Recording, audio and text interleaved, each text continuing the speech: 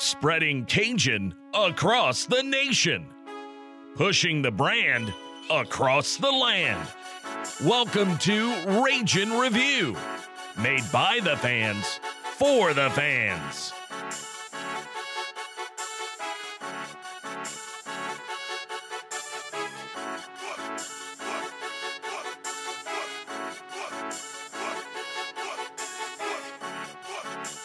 Cajun Nation, welcome into a special emergency edition of the Ragin' Review podcast. This is Matt Miguez, your host. I am joined by Man About Town. Matt, what's going on, man? I'm fired up, Matt. I'm fired up, dog. Dude, we are all fired up, and there's plenty of reason to do so. Like we said, special emergency edition of the podcast. Reason why we will be joined later in the show by a college football legend.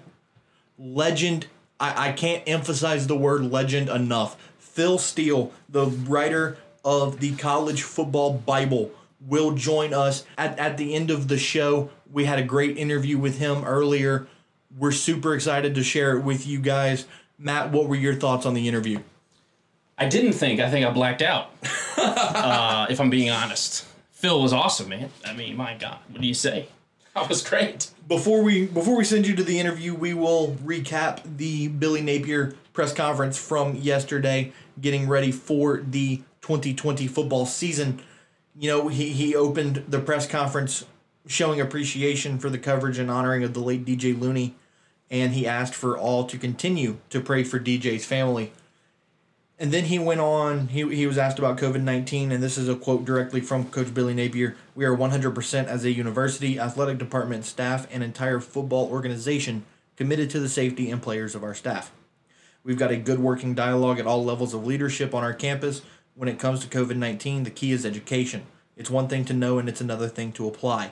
That's the whole idea. Each individual person has to apply what we've learned about." And then he went to go on into the bad news, which is injuries. Obviously, you know, that's never good when a coach talks injuries. He began with Kendall Wilkerson, who will be out for the season and will redshirt after suffering a broken leg and a wrist injury in a car accident. By the way, for my money, that's the loss. The other two are big, don't get me wrong. I mean, but we know what we have on offense. We know we have leadership and we have cohesion. I'm not saying that we don't have it on defense, but, losing Ron and having a few movements or adjustments and losing Jacques and, Mike and those guys, those leaders, I think Wilkerson's a big loss. Yeah, no, there's no question about it. Napier says that there's a very small percentage he can make it back for the final 4 games of the year. Nah, redshirt. But it's highly unlikely. Oh, no, we need him in 21, okay? So just redshirt him, do the right thing. That's the right call. Napier was also quoted saying that we get to decide every day what the culture in our building is going to be like. It's key that we show up every day and understand that the behavior and attitudes we see are either taught or allowed. Which, I love hearing that from a head coach, because you're either going to teach them the right way to do it or you're allowing them to do the wrong things, which obviously the second part can't be done. Well, we've already experienced the second part, so right. That's what you get in a Coach Napier and the staff that he's assembled. Those are the unspeakable. We already know. More injury news for the Cajuns. Khalif Gossett tore his Achilles and is out for the year, and then wide receiver Jamal Bell will also be out for the year. He injured his PCL ligament last season. That was the injury that kept him out for the majority of the year. Come to find out that he now needs a procedure on that PCL and will miss this season as well. He expects both to redshirt and return for their redshirt senior seasons next year. Khalif's unfortunate. We talked about it extensively last podcast and our last episode. We wanted to see what he could do. We thought he could play a little bully ball. I hate to see him go down. Yeah. Speedy recovery, though. Absolutely. Prayers and speedy recovery to all 3 injured Cajuns. Napier also said we have a good group, a long way to go, and it will certainly be a one-day-at-a-time approach. Training camp will take place over the next 10 days. They're going to have 7 practices, and on the 8th day, they're going to have a red-on-white scrimmage. Good. He obviously the topic is going back to COVID-19, of course. If someone asked you last year what contact tracing was, you wouldn't have a clue. If someone said to mitigate, you'd probably have to look it up. It's a fluid situation. We must continue to learn as much as possible about mitigating the spread of this virus. He was asked about positive test results in the team and said he's not allowed to comment on it. And so far, none of his players have made the decision to opt out of the season due to COVID-19. Well, that's good news. But adds that he would have no issue at all if someone chooses to. Well, yeah, I mean, what are you going to say? No, I mean... that's the correct answer, and I think Billy's a genuine guy, so I don't think it's, he's not just playing, PC, but what are you going to do? You tell a man who's worried about his safety that he can't make the decision. I mean, you have to do that. So that's just the world we're living in now. Yeah, no, of course. And moving on, talking more about the injured receivers, Napier says we're fortunate that we will have Peter LeBlanc and Jalen Williams back, who both have significant experience, and a handful of other players who played smaller roles last season. And we've also added 5 rookies in that position. Right. Johnny Lumpkin. Who, by the way, very interesting that our guest Phil Steele mentioned. Yeah, he raved about Johnny Lumpkin. Johnny Lumpkin. The thing about Johnny Lumpkin is that he does everything well. He does do everything Matt Barnes told me that on more than one occasion, so I'm very excited. Me, being a tight end guy, very excited to see what Johnny Lumpkin can do in 2020. Getting Johnny Lumpkin back will be a shot in the arm, according to Napier. He has some work to do to get back in football shape, and we know the type of player that he is capable of being. He's a P5 tight end. Yeah, there's no doubt about that. And then, the main topic of conversation outside of COVID-19 at the press conference yesterday was, of course, quarterback Levi Lewis. His leadership and character are as important as ever. All the things he's been able to do to affect our team. Overall, his knowledge and consistency of performance is big, and last year he played critically down the stretch. There's another step for Levi. For sure, he's definitely the leader of our team. When he says jump, we all ask how high. As a coach, he makes me better, our staff better, and every player on the team better. Matt, attitude reflects leadership. Absolutely. If this team reflects Levi Lewis's leadership, we're going to be damn good. Napier also says that this year we'll play more guys than we ever have, both because that's our philosophy and how much competition is currently going on in the Performance Center. That's awesome. That's going to be interesting. And obviously, another topic was new place kicker Nate Snyder, the grad transfer from Indiana, what he's going to do in the special teams program. Napier was quoted saying it'll be interesting to see what he brings to the team. That's scary. I'll be honest. Our specialists have got to be good this year. I think when we go to play App State, whether it be up in Boone or for a championship in the league, it might come down to a field goal, and that's we want to shore up the specialists. So, Nate, got nothing but confidence in you, buddy. Just do your thing.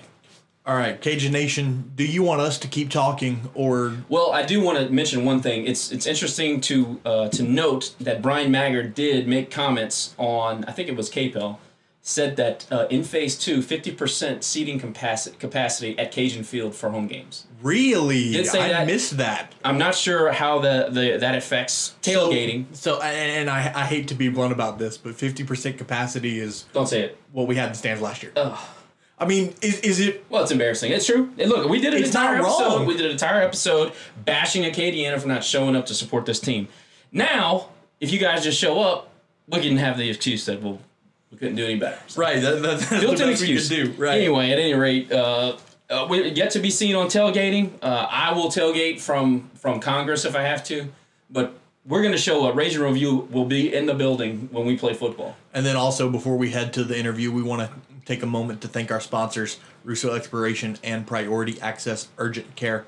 Both are phenomenal local businesses that have agreed to, take a chance on us and help us grow to be the best fan podcast for Louisiana athletics that we could possibly be. Best podcast in the G5 is the goal. That's the stated goal, and we're going to get there. Chris Russo believed in us. It's not a stranger to you guys, especially in the baseball fan base. He's a good man. He believes in the pod, believes in what we're doing, and he gave us a shot. So we're going to do everything we can to honor his business and do it in a respectful way. We're also going to partner with RCAF via Chris Russo, and you guys will learn more about that in the coming episodes. Mr. Ed Haney is opening up on August the 19th. We will be live and in living color for him at his urgent care priority access. We'll be there. Come and meet us. Come and say hello. We'll give away some stuff and send you on your way with some merch. So you guys be looking out for that. But these are two excellent human beings that want to be a part of this podcast, and we're looking forward to the relationship. More to announce as we go. But for now, those are the guys that are like I said, signed on the dotted line, and that's a big deal. for anybody that understands how it works behind the scenes. So thanks to those guys, and I'll give it to Matt, and enjoy the interview. We sure the hell did. All right, Cajun Nation, without further ado, Matt and Man About Town sit down with Phil Steele.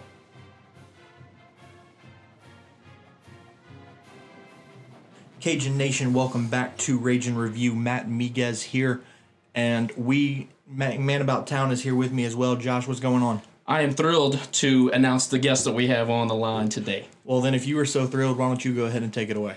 We were able to reach out to Mr. Phil Steele's media people, and they were so kind to get back to us. And on the line is Mr. Phil Steele himself.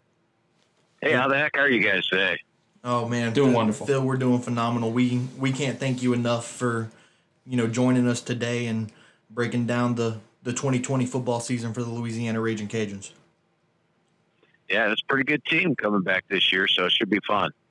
You've been very complimentary about us, and nerds like ourselves, NCAA football is something we live and breathe. So somebody like you having all these great things to say about our football program is very nice to read and see, and we can't say how much we appreciate that enough. That's going to lead into my first question, Phil.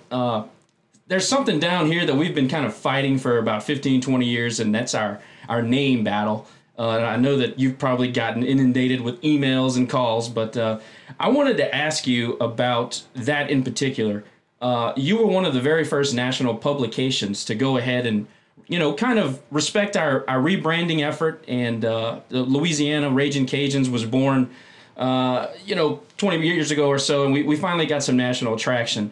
I'm curious as to what went into that decision with you and your staff. Go ahead and, honor that name change. What went on behind the scenes on that? Well, the school contacted us naturally and said that they would prefer to be called by that name. And naturally, there's been some pushback from ULM fans, LSU fans, and the like. But for the most part, we were able to put it in there and haven't got that much pushback on it. So we like to let the schools call themselves what they call themselves, and that's what we opted to go in that route. And on the behalf of our fan base and our community, we can't say enough how much we appreciate that. So I just wanted to give a little inside baseball on that and say thank you. But how have you ever had the opportunity to visit Lafayette? And if you have, how was your experience? If you haven't, how can we get you down here to feed you? No, I haven't had time. In fact, I talk to 110 of the 130 head coaches each year, but it's all via phone because I'll do 6-7 coaches in a day, and each conversation takes about an hour. If I was traveling from campus to campus, my 6 months that I do preparing the magazine would probably turn into 9 months, and that'd be a pretty tough extra addition to it. But I think that'd be fun to come down there. A lot of good football played in Louisiana. Even high school football is it's one of the best states out there. Yeah, there's no doubt about it. There's plenty of talent, especially in our own backyard. Phil, the quality of play, especially at the top of the Sun Belt with schools like App State, Louisiana, Arkansas State, and so on, how do they compare with the quality at the top of other G5 leagues? Yeah, I think when you're looking at them at the top, let's compare them to the MAC conference this year. I mean, the MAC has teams like Buffalo, Ohio, Miami of Ohio, maybe Toledo, but I would have App State rated above them, and the same thing with Louisiana. Louisiana's got that dominant run game with the offensive line and the running backs. And, I love what Billy Napier is doing there at Louisiana. So right at the top, I would put the Sun Belt ahead of the MAC in that respect. Now, the American Conference, I'm going to take the American Conference, guys. I mean, you're talking UCF, Memphis, Cincinnati. A team like Navy is in fourth place there. I'm going to take the American. Mount West Conference got Boise State up there at the top. Nevada is up there this year. So it's pretty close there. And then, CUSA is the other one. And CUSA has got UAB, which I like a lot, but I think it's comparable to CUSA as well. Now, the one hot button topic here, especially in Lafayette this year, is the New Year's Six Bowl G5 representative coming from the Sun Belt. What needs to happen around the rest of the country in conferences like the American and the Mountain West and CUSA from a strength of schedule standpoint for that to happen? Well, now I think this year, with most of the conferences, the Group of 5 conferences playing 8 games and trying to find 2 or 4 non-conference games, got to win the non-conference games for starters. Probably have to finish with a better record. I mean, I'll tell you guys where I ranked the American Conference last year. I ranked the American Conference as the 5th best conference in college football, ahead of the ACC. That was my respect level for them last year. And I think if you have the American Conference champ, the UCF of Memphis, Cincinnati, it's going to be tough to get past them unless there's a game advantage. Let's say App State or Louisiana runs the table, goes unbeaten this year, and the American Conference champ has 1 or 2 losses, then it would be a possibility. But I think the 2 things that have to happen is a better record than the champ from the American Conference, or maybe even the Mountain West Conference, and then win those non-conference games. Yeah, and I guess the follow-up would be, with all the upheaval and scheduling, do you think that we have a legitimate opportunity in the Sun Belt to be the representative? Yes, absolutely. In fact, like I said, Coach Napier is doing a phenomenal job. And you look at this team this year, even with all the injuries they suffered on the offensive line last year, this is one of the best offensive lines, not only in the Sun Belt, but I rank it number 11 in the country. I mean, Torrance, Mitchell, Robertson, all guys that have NFL caliber offensive linemen. Johnny Lumpkin, one of the better tight ends out there. And then you got to love the run game. And I know that Calais is gone, but with Mitchell and Regis, and then Coach Napier's been talking to me about Chris Smith for 2 years now. He just hasn't been able to get on the field that much. Still, he averaged over 10 yards a carry last year. That is quite a trio of running backs. So veteran quarterback and Levi Lewis, seems like he's been there for about 10 years. And then you look at him defensively. Taylon Humphrey is a guy that's going to have a major impact, I think, this year on the defensive front. Zion Hill, at defensive end, is a guy that can, I think he'll produce more sacks this year. Joe Dillon at the linebacker spot should have a breakout year. And I could see him get drafted in the NFL. Percy Butler at free safety is a physical, fast guy that's very productive. So do they have the talent to play with an App State? Absolutely. In fact, I thought they played strong against App State each of the last couple of years. Agreed. And I would love to get into specifics on players. You mentioned Coach Napier a few times. Obviously, we love him down here. I know that you've probably spoken to Coach Napier more than anybody else on this staff. If you have been able to speak to some of these other coaches, what is your impression of this coaching staff as a whole? What impresses you the most about Coach Napier as well? Well, Coach Napier is a guy that got it done pretty much everywhere he's been. And, I love the pieces that he's assembling here at Louisiana, just seeing the overall way this team has played in each of his first 2 years, and to see the growth and then to see the way that the team is set up this year. All that is extremely impressive. I haven't talked to any of the other coaches, just Coach Napier. And but he has been very, very kind with his time.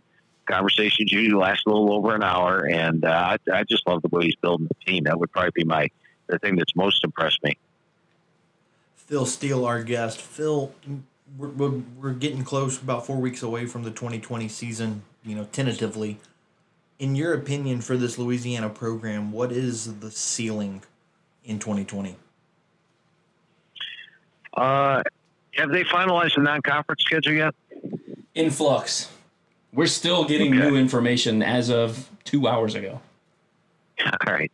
Well, I think when you look at the schedule this year, every game is winnable. And now you look at the App State game, which was scheduled for October 7th on a Wednesday.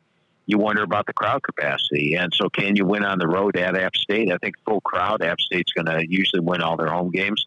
But Louisiana's got that opportunity. In fact, I think more road teams this year are going to win more than any other year. So I think the matchups, the App State game and the Arkansas State game, are the 2 key games for Louisiana this year.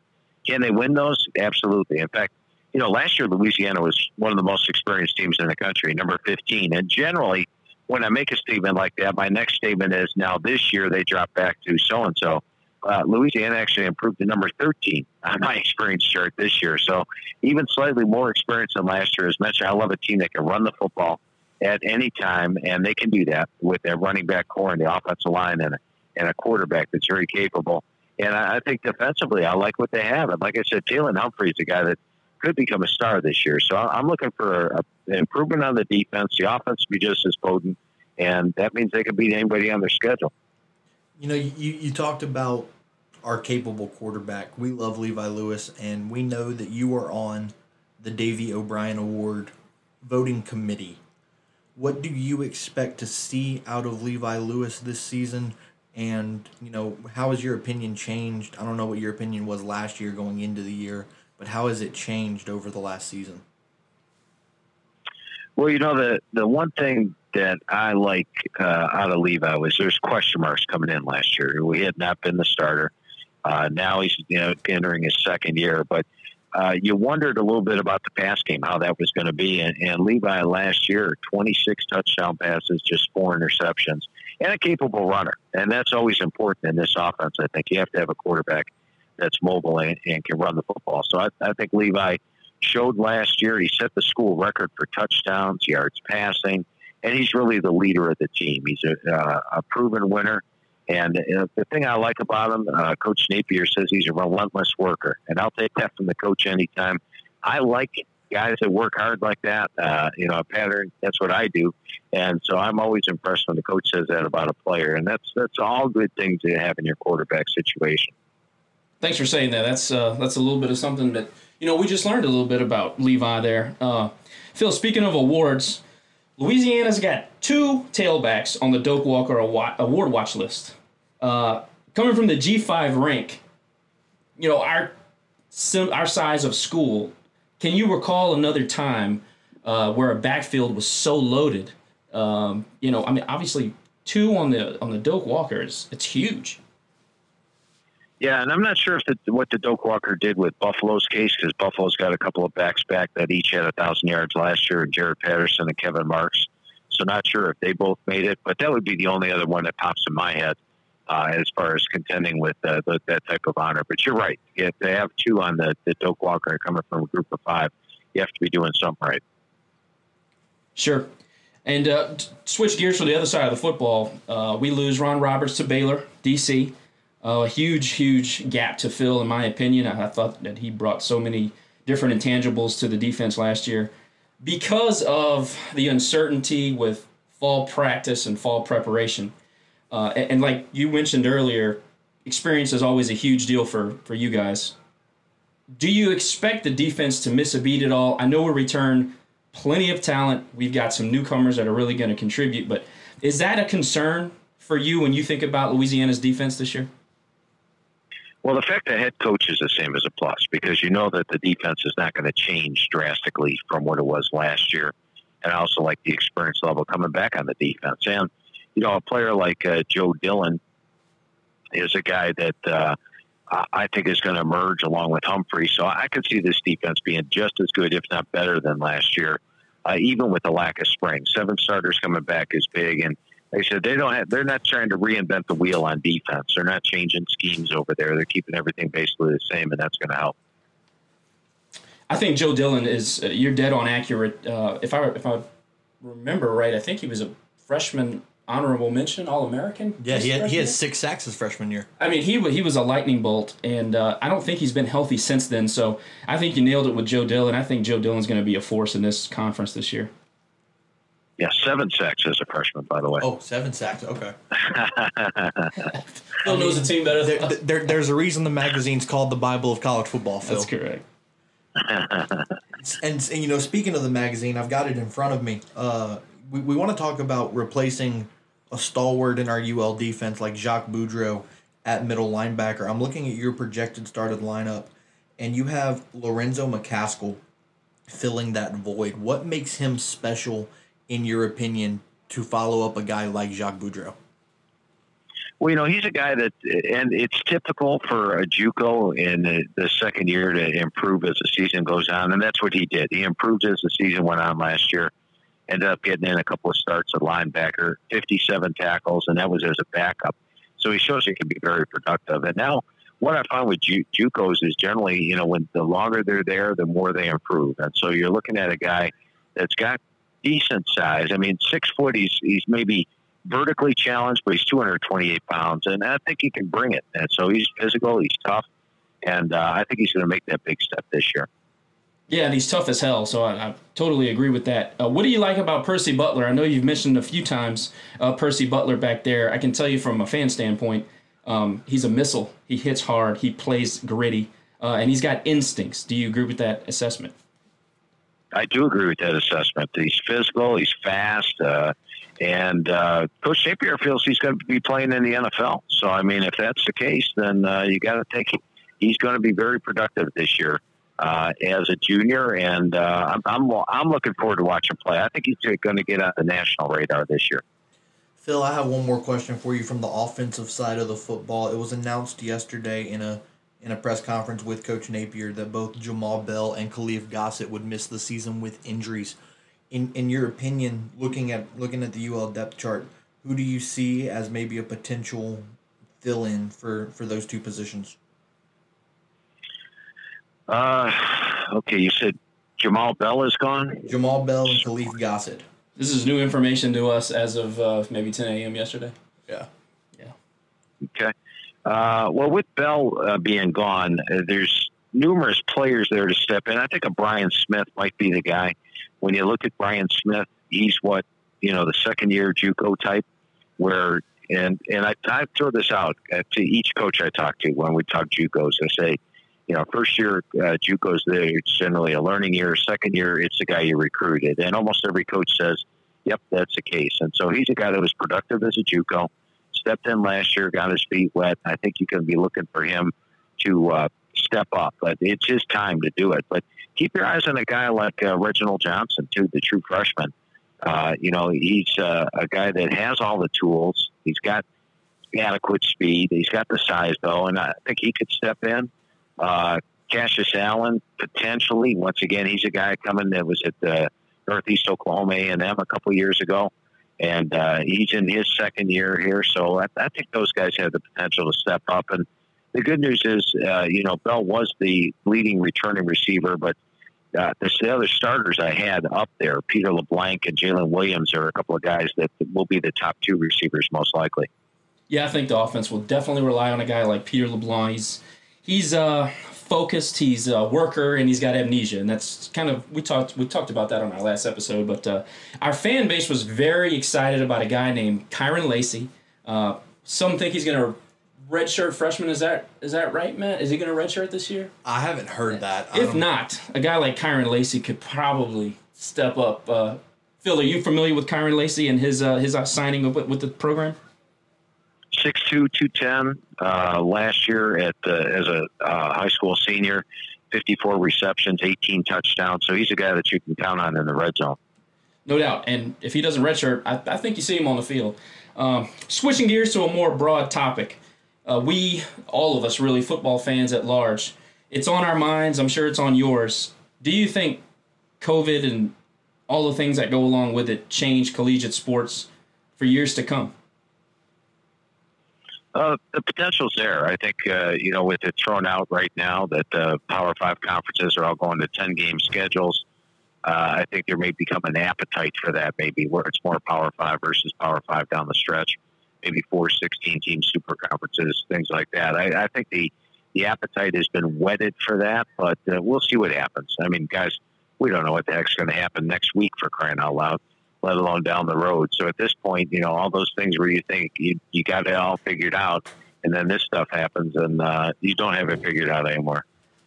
Right, and at very worst, it's a trial run to see how it goes. And, I mean, they're not going to lose money on TV contracts and ticket sales and concessions. So it is a worry for G5 programs like us, and we've had extensive conversation on it, so we figured we'd bring it up with you. Sure. Do you still do a little gambling prognostications, or? Yeah, I do a weekly newsletter for Phil Seal, and it's called Inside the Press Box. And so that always gives you like my 7 top plays for the week, and gives you a little breakdown of each game, gives you a complete statistical breakdown of each one. Also gives you access to my website, philseal.com, which is just, I mean, you want to know anything about any team in the last 12 years, it's all up there on philseal.com. I've got the website loaded so I can use it for quick, easy access. But yeah, the newsletter is called Inside the Press Box. Well, we're signing up. Raging Review is going to be your newest members. So Louisiana win total right now 9.5 per OddsShark. I personally think it's easy money on the over. What does Phil Steele think? I would take the over. The only game I have an underdog in all year would be the App State game. And other than that, yeah, as long as you're playing 12 games, I got to go over 9.5. I don't see any other game to be an underdog in this year. So that looks pretty easy. Sure, and plus 300 to win the belt. And I know how you feel about that. You feel like App State and Louisiana are neck and neck. So I'm getting pretty good value there at plus 300. Yeah, definitely. And generally, when you got two teams like that that are neck and neck, it's the odds are a lot tighter. And 3-1 is pretty good for Louisiana in this case, especially with the fact that they've been to the title game the last 2 years. Absolutely. I know we're running short on time here, so Matt and I decided before we want to do the interview that we'd like to focus on you a little bit, because many times we hear you on the radio, we hear you doing all these radio tours, and I wonder what happens behind the scenes. So one of the questions we talked about was that, what was a seminal moment for the magazine and your little, at the time, fledgling company? What was something that launched the magazine into prominence, national prominence? I think just getting the magazine, the first year we put it out, guys, it was black and white. It was on newsprint, and it was 188 pages, not the 352 pages it is now. We covered, I believe, 88 of the teams at the time. But the amount of information we had on each page, the setup is very similar to that first magazine. And what happened was the second we were able to get on the newsstands and people got a copy in their hands, they said, well, I've got to have this information the next year. So the next year we got on more newsstands, more people bought it, but everybody who bought it the first year stayed with it. And it seems what we do is once we get the magazine into somebody's hands, they have to have this magazine. They have to have this type of information. It's got about 4 times the amount of information. I like to say it's like having 130 different media guides rolled into one, except it's a lot better because all the information's on the same spot for every page and every game. And we get the same amount of coverage of Louisiana that we do to Oklahoma, USC, and Alabama, 2 full pages. So the main thing, the seminal point was probably getting the magazine in people's hands. We went to full color, I think, year 5, year 6, which helped the aesthetics a little bit maybe. Maybe that helped us get a little more of the general population, where in the beginning we were just pretty much for the hardcore football fan. I've been buying the magazine for close to 20 years now, and I can tell you the reason why is because you treated our team like you treated the Blue Bloods, top of the mountain. So I can tell you this from a fan standpoint. I appreciate it very much. I've also used it to make my futures picks for about 10 years. So, Matt. Yeah, Phil, you've been doing, it says, according to your LinkedIn profile, that you've been the owner, editor, and publisher since 1982. From where you started to where the magazine is today, being the most accurate magazine in college football over the last 20-plus years, how rewarding is that for you, and did you ever expect the success that you've had?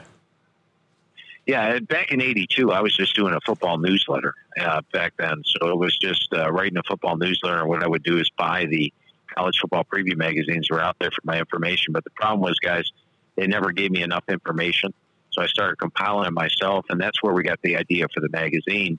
Somebody came by my desk and said, all this stuff you have on every page for every team, put that into a magazine. So we did it. And then we started. The first magazine was 26 years ago. And yes, I am very, very proud and very pleased with where the magazine has gone throughout the years. And now it's generally regarded as the Bible of college football. And, there's a lot of long hours involved, guys, but when you get compliments like that, it sort of keeps the fire burning and keeps you going towards the next year, each year, despite the long work hours. Yeah, no doubt about it. Phil, Josh and I are both very appreciative of the magazine. We both had a copy in front of us today doing this interview with you, and like we said at the top of the show, we can't appreciate it enough that you took the time to join us today, and maybe we can talk again soon throughout the season, or maybe even next year. All right, that sounds good, guys. Hey, it was a lot of fun talking football. Always good to talk Louisiana football because they have a hell of a team. So I look forward to doing this again. It was a lot of fun today. And just one quick note for your listeners out there, by the way. if you normally get the magazine and you're going everywhere to get it, grocery stores, every bookstore, Walmart, all those places, don't waste your gas this year. It's only available at Barnes & Noble and Books A Million. That's the only 2 locations it's at this year. Barnes & Noble, Books A Million, and philsteele.com are the only 3 places. And we've only printed 1/4 the amount of magazines that we normally print. So it's a very limited quantity, only available at Barnes & Noble and Books A Million. Phil, appreciate you so much, man. You are the man. And if the magazine's the Bible, you're a scribe. We appreciate you very much. Looking forward to speaking to you next year. Hey, thanks, guys. A lot of fun talking football with you today. Take care. All right.